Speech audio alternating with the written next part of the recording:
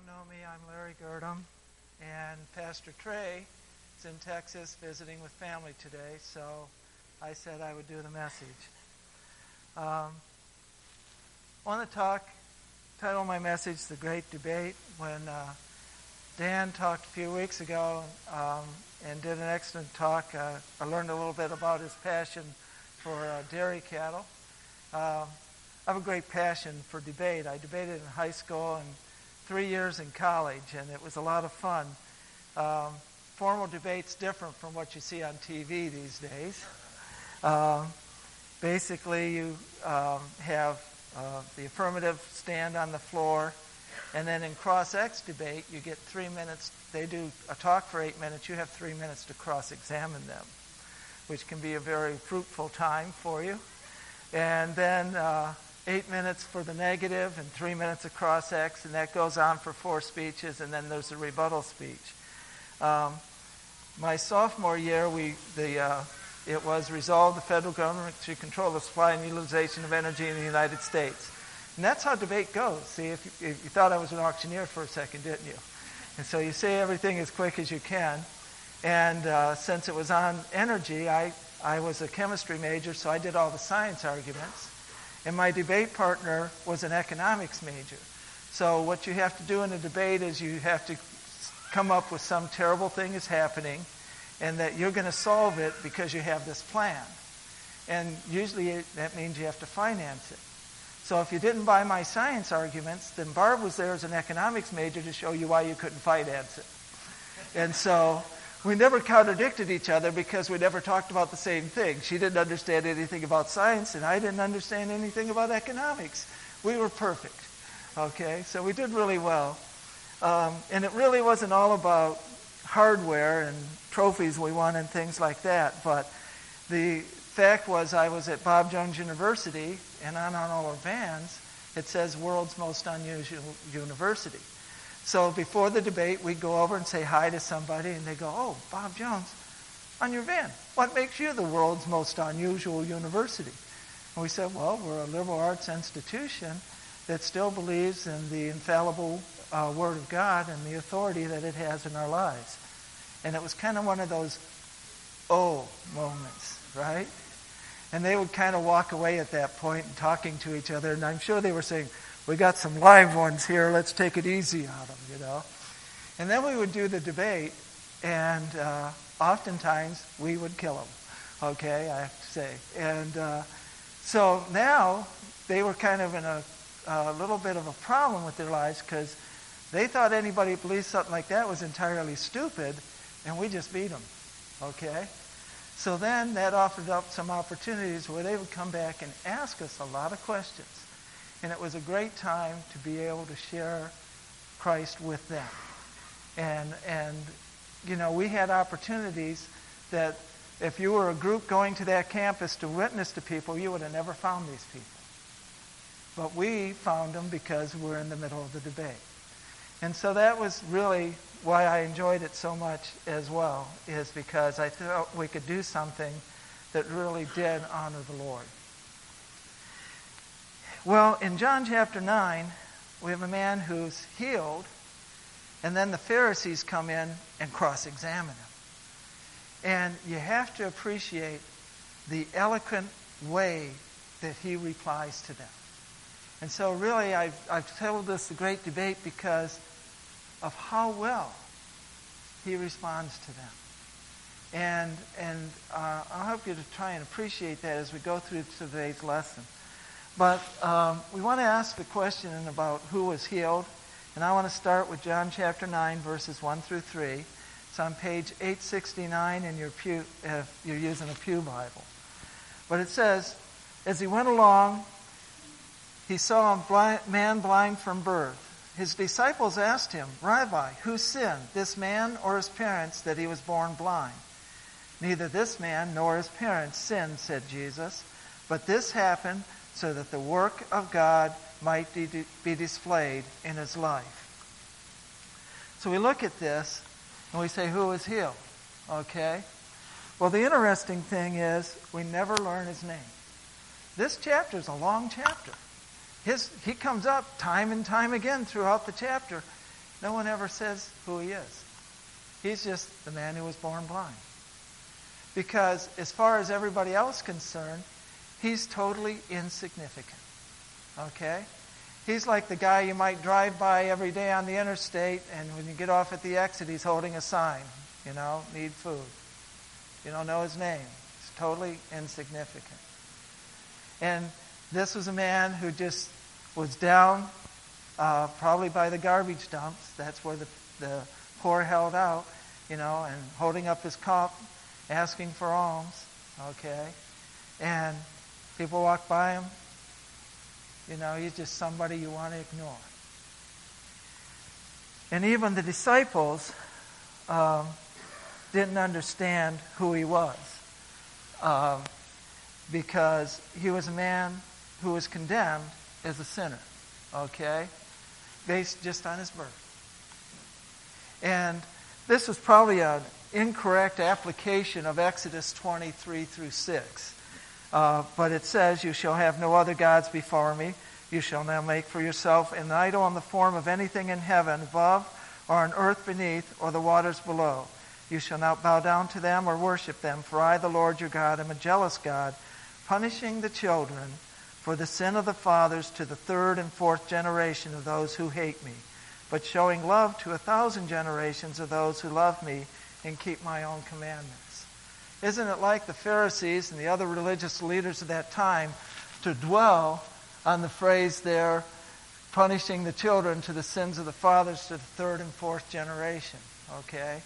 So, as far as his parents were concerned, they had to be sinners. They had a kid who was born and couldn't see. And this kid was steeped in sin. This is the family you don't want to hang out with. Whatever their last name is, no. Okay? You don't play with them. You don't let your kids around them. You don't have anything to do with them, because they're all sinners. Okay? What's interesting is that next line that says, "showing love to 1,000 generations." And one of the things that I thought about that was, I was wondering if between the time this is written and this man who's born blind is there, was there 1,000 generations? Because at the time this was written, they were worshiping the one true God.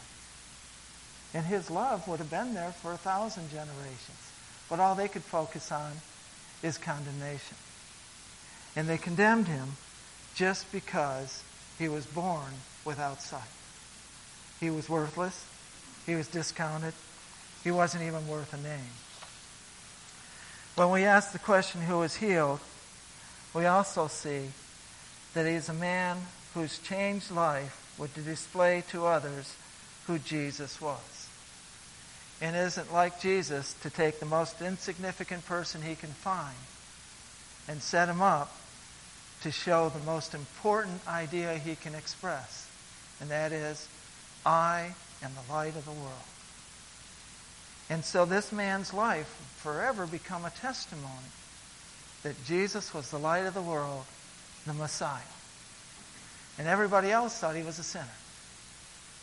But Jesus saw the worth that he had as a result. And so he's healed. There's a healing that takes place in the next verses. 4 through 7, "As long as it is day, we must do the work of him who sent me. Night is coming when no one can work. While I am in the world, I am the light of the world." Having said this, he spit on the ground, made some mud with the saliva, and put it on the man's eyes. Go, he told them, wash in the pool of Siloam. This word means sent. So the man went and washed and came home seeing. We look at this healing, and it's truly miraculous. But it's interesting to me is that the disciples all sitting around speculating, well, who sinned? Was it this man or his parents, And Jesus says, we don't have time for that. I'm here to do the work of my Father. I'm here to seek and to save the lost. Guys, let's get busy. We've got work to do. We don't have time for idle chatter. And so he directs them that way. And as I said, this would be a demonstration that he was the light of the world. And basically, what this chapter is trying to say to people is, if you know Jesus, then you're not really blind anyhow. You've got more sight than anybody else. But as we go along, on the next slide, I really wanted to emphasize, how was the man healed? Okay? And you got to see that this really goes right back to Genesis. Okay? He spit on the ground. He formed some mud. He put on his eyes. Looks the same to me. The Lord God formed the man of the dust of the ground. And he breathed into his nostrils the breath of life. And the man became a living being. Now, I'm going to get a little gross here. You know, women don't spit, guys do all the time. You know, and you spit and you kind of look, oh, what was that look like, you know? But it's got all this foam in there, right? It contained the breath of God. You mix that with some dirt, and God can make a new pair of eyes. And he literally put those eyes on the man. And he looked different afterwards because he had eyes that he didn't have before. He had new eyes. And this healing goes beyond really the fact that people couldn't comprehend it, but I can't even comprehend it, okay? Because there have been lots of instances where children have been born blind because of cataracts, and nobody did anything about it for years. And finally somebody removes the cataracts, and they can't see. Their eyes are perfectly functioning. They can't see. Because their brain doesn't know how to process those signals. It doesn't know how to put all that sensory input in together and say, this is vision. Okay? But this guy who had been blind his entire life has his vision restored and he can see. God just didn't do the eyes, he did the whole neural network. He put his brain back together so that he could see for the first time in his life. And you just have to appreciate the gift of sight, okay? And well, every morning we should wake up, and if we open our eyes and can see, we should praise God, because it's a marvelous thing to have that gift. Along those lines, I also wanted to mention, just coming back to Genesis, and a well-turned phrase, Dr. Herklotz was my chemistry professor at Bob Jones. And he told this story that when he was a graduate student at the University of Tennessee, he let it be known that he was a creationist. And that really gets people in the science area upset with you, okay? Believe me, I've been there.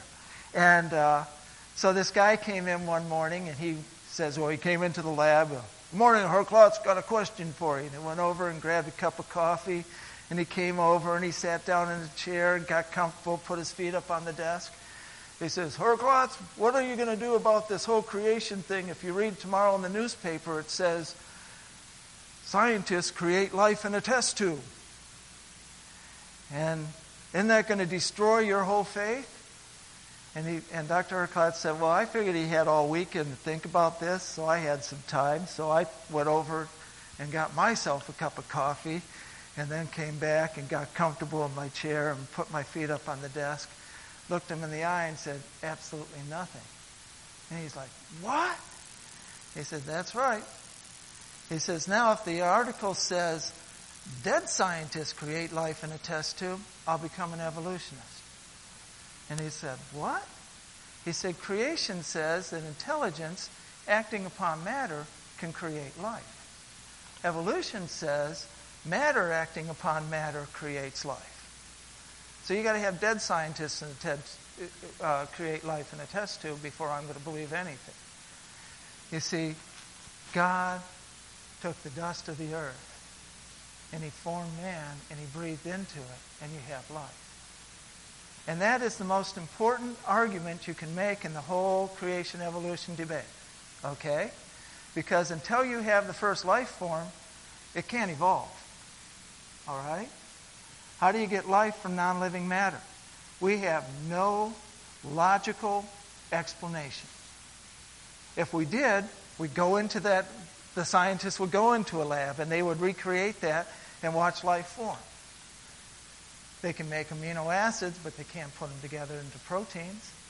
You can get DNA bases, but you can't get the DNA you need to put together a strand of DNA that's going to reproduce itself, to make something that is live, that can reproduce itself from non-living matter, we don't have a clue how that can happen. Okay? That's why you hear all this stuff about, well, aliens came from another planet and they seeded the life forms here and then they evolved. Fine. Where'd the aliens come from? You got to go to that planet and you're going to have to get living matter from non-living matter. No way it's going to happen. So just a debate. All right? Something to think about. Okay, so I wanted to go on and just talk more about this healing.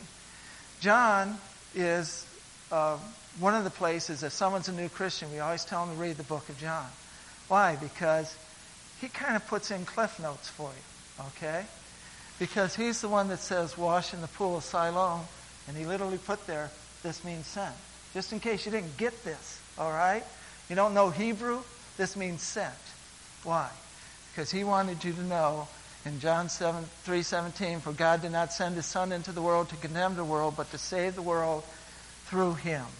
And he wanted you to know that Jesus is the one sent by the Father. He's the Messiah. You don't want to leave that off of this whole healing thing, okay? It's not just that a man was born and now he sees his sight. It's not that it's miraculous that he created some eyes for him. But you miss the whole point if you don't understand it. This is the Messiah. He's the light of the world. And so John didn't want you to miss that part of it.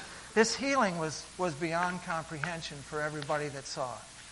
So in John 9:8-11, it says, his neighbors and those who had formerly seen him begging asked, is this the same man who used to sit and beg? Some claimed that he was. Others said, no, he only looks like him. But he himself insisted, I am the man. Just in case we got to get this debate in order. How then are your eyes open, they demanded. He replied, the man they called Jesus made some mud and put it on my eyes. He told me to go to Siloam and wash, so I went and washed, and then I could see. But I really believe that God made him a new set of eyeballs. You know, how people look, it really is based on their eyes. A lot, And when we look at somebody, we often want to look at them face to face. Look them in the eye. Because you can often tell if they're lying to you, right? And so they see this guy. They've never seen him look like this before. It looks like him, but these eyes are different. They throw me off. I've never seen him have eyes before like that. Okay?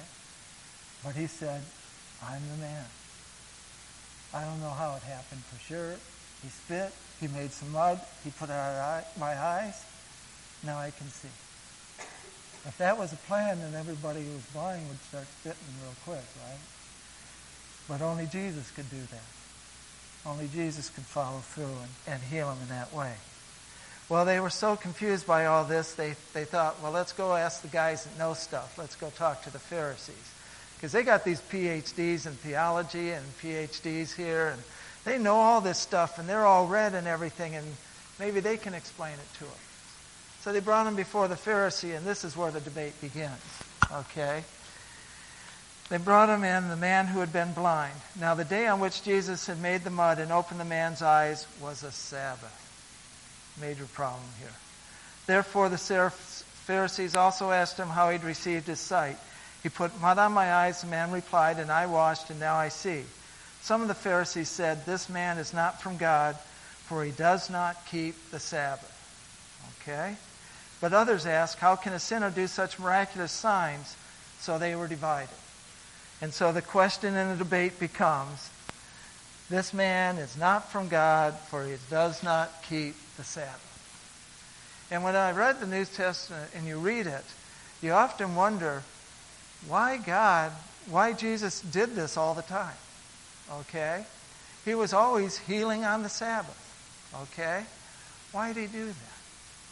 Because all the Pharisees, it at least got their attention. It certainly made them angry most of the time. Okay? So is he there just trying to antagonize them? I think not. I think that even though the Pharisees were absolutely opposed to everything that Jesus did. His mission was still to come to seek and save the lost. Okay? And sometimes, as you're watching today's news, you see some of the people of prominence and the things they say and the things they do, and you just want to tear your hair out. Okay? Because you're so frustrated with them. But I think you have to have a different point of view. One time we were at a debate, Barb and I were there, and we were getting ready for the award ceremony, and this big guy came in, and he was really obnoxious towards our everybody from our school. He was really a terror, you know, and I really hated him, okay? And Barb said, "I'm really praying for that guy." And I was like, "Why? Okay? What is wrong with you?" And she said, "Look it. He comes in and everybody turns around to see who's here. And he commands all of their respect. What if he became a preacher? Wow, what an effect he could have on others." It never even occurred to me. It occurred to Barb. And Jesus was saying the same thing. These Pharisees have studied my word all of their lives. They know how many commas to put into Isaiah when you're copying it over again. They know how many letters are in there. They know how many jots and tittles to put in, okay? They know everything about the word. What if they got interested in who I am? What an impact they could have. And you know, if you think about it, it worked. His name was Paul. He was a Pharisee amongst the Pharisees, right? He spent half his life persecuting Christians until the Lord got a hold of him. What he did, he got a guy named Luke to go along with him. We got the Gospel of Luke. We got Acts. We got all the Pauline epistles. We wouldn't have much of a New Testament if that didn't happen. Jesus said, these are the people I need to reach because they have influence on others. And so every time you get frustrated, try and stop and pray for that person, that they might come to the light, that they might not be so blind, because they could have some great influence, greater than I'm ever going to have or you're going to have, because everybody knows who they are.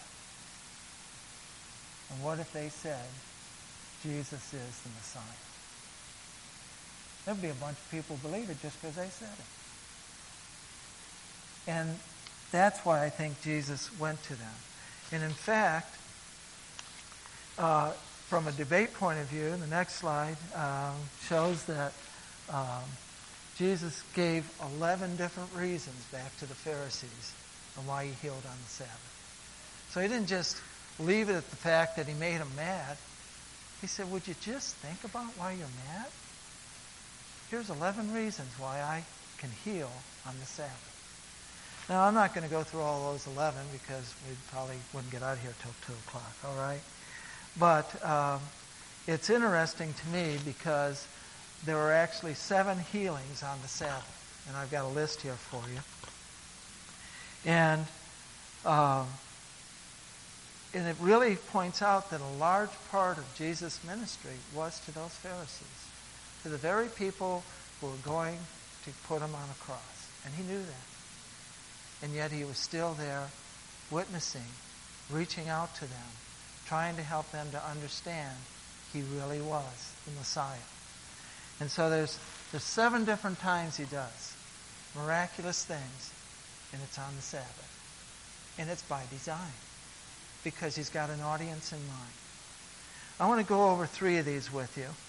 The first one is, and on my list it's number 6, Jesus heals a crippled woman.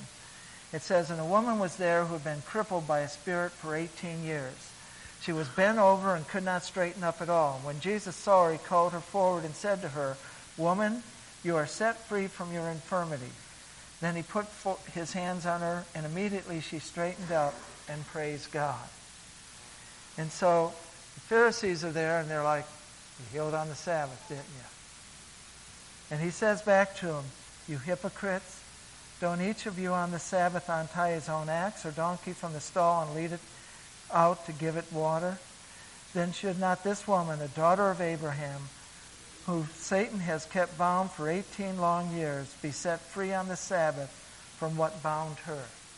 So you'll take the bounds off of animals, but you won't take the bounds off of people?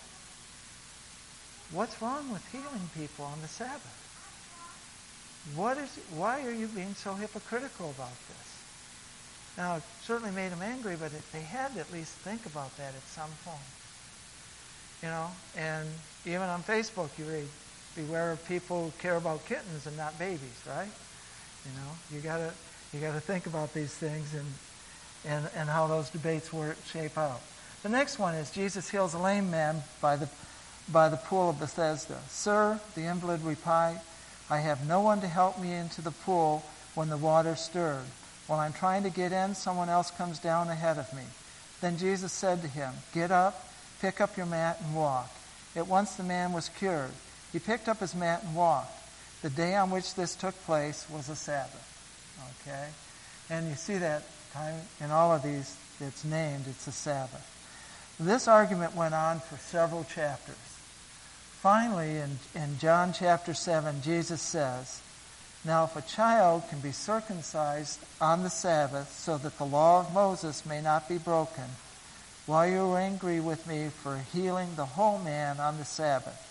Stop judging by mere appearances and make a right judgment.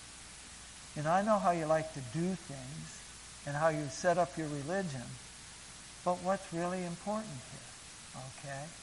And he really points out to him, you know, if a child's born and the 8th day when he has to be circumcised is a Sabbath, you work on the Sabbath and you do a circumcision. Okay?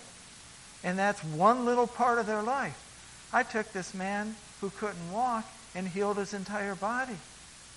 But you're saying that's a bad idea. Why?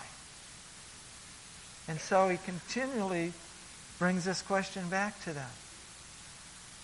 What are we going to do with the Sabbath? One last time on the Sabbath, it says, the man with the deformed hand. And Jesus said to the man with the shriveled hand, stand up in front of everyone. Now, I'm skipping verse 4, which is at the bottom there. But he looked around at them in anger, deeply distressed at their stubborn hearts, said to the man, stretch out your hand. He stretched it out, and his hand was completely restored. But in verse 4, before he did that, Jesus asked them, what's lawful on the Sabbath? To do good or to do evil? To save life or to kill? But they remained silent because they didn't have an answer. But what was he saying to them? What's lawful on the Sabbath? That I should take this man whose hand is shriveled and make it whole? Or to do what you're thinking? Because every single one of you wants to kill me. Okay? So what's the better thing to do? Heal this man or kill me? And the choice was pretty obvious, because then the Pharisees went out and began to plot with the Herodians how they might kill Jesus. Look at the hypocrisy here. We're not going to work on the Sabbath, okay? We're not going to heal somebody, but we don't mind having a meeting on how we're going to kill Jesus, okay? They don't mind working that way, but to do the things of God, no, we don't have time for that on the Sabbath. And so over and over again, he approached them and he tried to explain to them that the Sabbath, man wasn't made for the Sabbath, right? But the Sabbath was made for man. Okay? This is the day when the Father wants to reach out to you and do something in your life. It's not just another Saturday. It's not just another Sunday. It's a special day of communion with God. When we come together, whenever 2 or 3 are gathered in my name, there I am in the midst of them. And Jesus is trying to point out how important that time was compared to anything else they were doing in their lives, when nobody wanted to listen. Well, I feel like Pharisees lost that whole argument on the Sabbath, so let's go to argument number 2. Let's deny the miracle even existed. Let's find some proof that this is all a lie. And so in John 18 through 23 it says, the Jews still did not believe that he'd been blind and had received his sight until they sent for the man's parents. Is this your son, they asked? Is this the one you say was born blind? How is it that he can see? We know this is our son, the parents answered, and we know that he was born blind. But how he can see now or who opened his eyes, we don't know. Ask him. He's of age. He will speak for himself. His parents said this because they were afraid of the Jews, for already the Jews had decided that anyone who acknowledged that Jesus was the Christ would be put out of the synagogue. This is why the parents said, he is of age, ask him. These are the same parents everybody sat around speculating. Is it because of their sin or because of their son's sin that he was born blind? Okay? They only had a marginal relationship to be in the temple to begin with. And they knew that if they said anything that would have affirmed that this was a miracle, that Jesus healed their son, that they'd be put right out of the temple. And they didn't even want to argue it anymore. They were so beaten down. They were so tired of the years of, gee, I'm not going to have anything to do with you guys, you're sinners because your son was born blind, that they just said, ask him. So, the miracle seems to be pretty real at this point. The parents said, this is our son, and he can see. He used to be blind. And so, let's drop down to the next argument. I think the Pharisees are saying, so you were healed, don't give the glory to this man, praise God instead, right? And so, they said a second time, they summoned the man who'd been blind. Give glory to God, they said. We know that this man is a sinner. Okay? So, as long as you do that, then you affirm that he is a sinner. Now, the man wouldn't do it. Okay? You got to appreciate who this man is. He's a beggar. All of his life he'd been a beggar. He had no sight. He'd never read a book. He'd never gone to school. He had no formal training. He was just this dumb guy on the side of the road with no eyesight, as far as everybody is concerned. And here he is up against the great PhDs of the day. And to give an answer back to him. Well, look how eloquently he replies. Whether he's a sinner or not, I don't know. I'm not even going to argue that argument. I don't get to say that. One thing I do know, I was blind, but now I see. End of the debate. Argument's over. They lost. I was blind, now I can see. Every single one of us can do that. Every single one of us has a testimony that where somebody says Jesus is fake or Jesus doesn't exist or all that religion stuff is garbage, we can say it's real in my life. And I know that Jesus works in my life and that he's changed my life. And for me, it's true. But you can decide whatever you want. But for me, it's true. And so, the most important rebuttal we can give in any of those kind of arguments is Jesus is the Messiah, is our personal testimony of what he's done for me. So, go on to the next argument, okay? And they're basically saying, don't deny your religion, return to Moses and forsake this man. You know? Let's stay true to being what a Jew's all about. So they said, then they hurled insults at him and said, you are this fellow's disciple. We are the disciple of Moses. We know not that God spoke to Moses, but as for this fellow, we don't even know where he comes from. Now again, here's this unlearned man. He's got to try and answer this. And he simply says, now that's remarkable. You don't know where he comes from. Yet he opened my eyes. We know that God does not listen to sinners. He listens to the godly man who does his will. Nobody ever heard of opening the eyes of a man born blind. If this man were not from God, he could do nothing. What a strong argument. I definitely give it to his side of the debate. Okay? He's definitely the better debater here today. All he had to do was speak the truth that he knew. He didn't know anything about Moses and the prophets, so he didn't cite any scriptures. He just said, I was born blind, and now I can see. And this doesn't happen unless God is in it. And if God is in it, then he must have used this man that you don't know where he came from or who he is, but he did it. Okay? And they knew it was all over. The debate's ended. But it's a lot like when you watch TV these days. You can win all the arguments. We just go ahead and move on, which they did. Next point was simply character assassination then, right? To this they replied, you were steeped in sin at birth. How dare you lecture us? And they threw him out. You were born into sin. Your parents are sin. Your whole family's sin.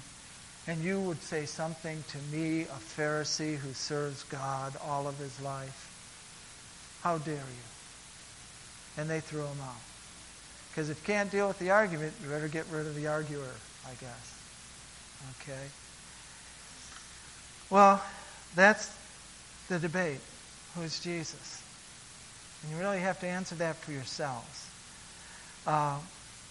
Whenever you're talking about it, you don't want to become so passionate that you're trying to defend Jesus, because he really needs no defense. Okay? And Jesus said, for judgment I've come into the world so that the blind will see, and those who see will become blind. Some Pharisees who were with him heard him say this and asked, what? Are we blind too? And Jesus just turned it back to him and said, if you were blind, you'd not be guilty of sin. But now that you claim you can see, your guilt remains. That's the person that I fear most for. Not the person who doesn't know anything about religion. It's the person who thinks they know everything about religion. And still would say that Jesus is not the Messiah. Okay? They're born blind. And they're going to stay in that blindness by their own personal choice. It's not time to go out of your way and defend Jesus. He doesn't need a defense. He can defend himself on his own merits and the things that he's done. All we need to do is to come back to the grassroots and say, this is what Jesus did for me. And you can believe it or not believe it. You're going to have to deal with it. And there are going to be people who say they can see, but they're blind. And just like the Pharisees. And we can get all frustrated with them. Or we could have the insight of Jesus of saying, I came to seek and to save the lost. And if you're lost, you're on my agenda. Okay? Everyone counts. Whether you're a Pharisee or a blind beggar off to the side, everyone's important to Jesus. And everyone needs to hear our testimony of who he is and what he means in our lives. Let's close in prayer. Our Heavenly Father, we just thank you for this time together. I pray that something that from your word today would be an encouragement to each person here today. Help us to get through the week in serving you and taking forth your testimony. In thy name I pray. Amen.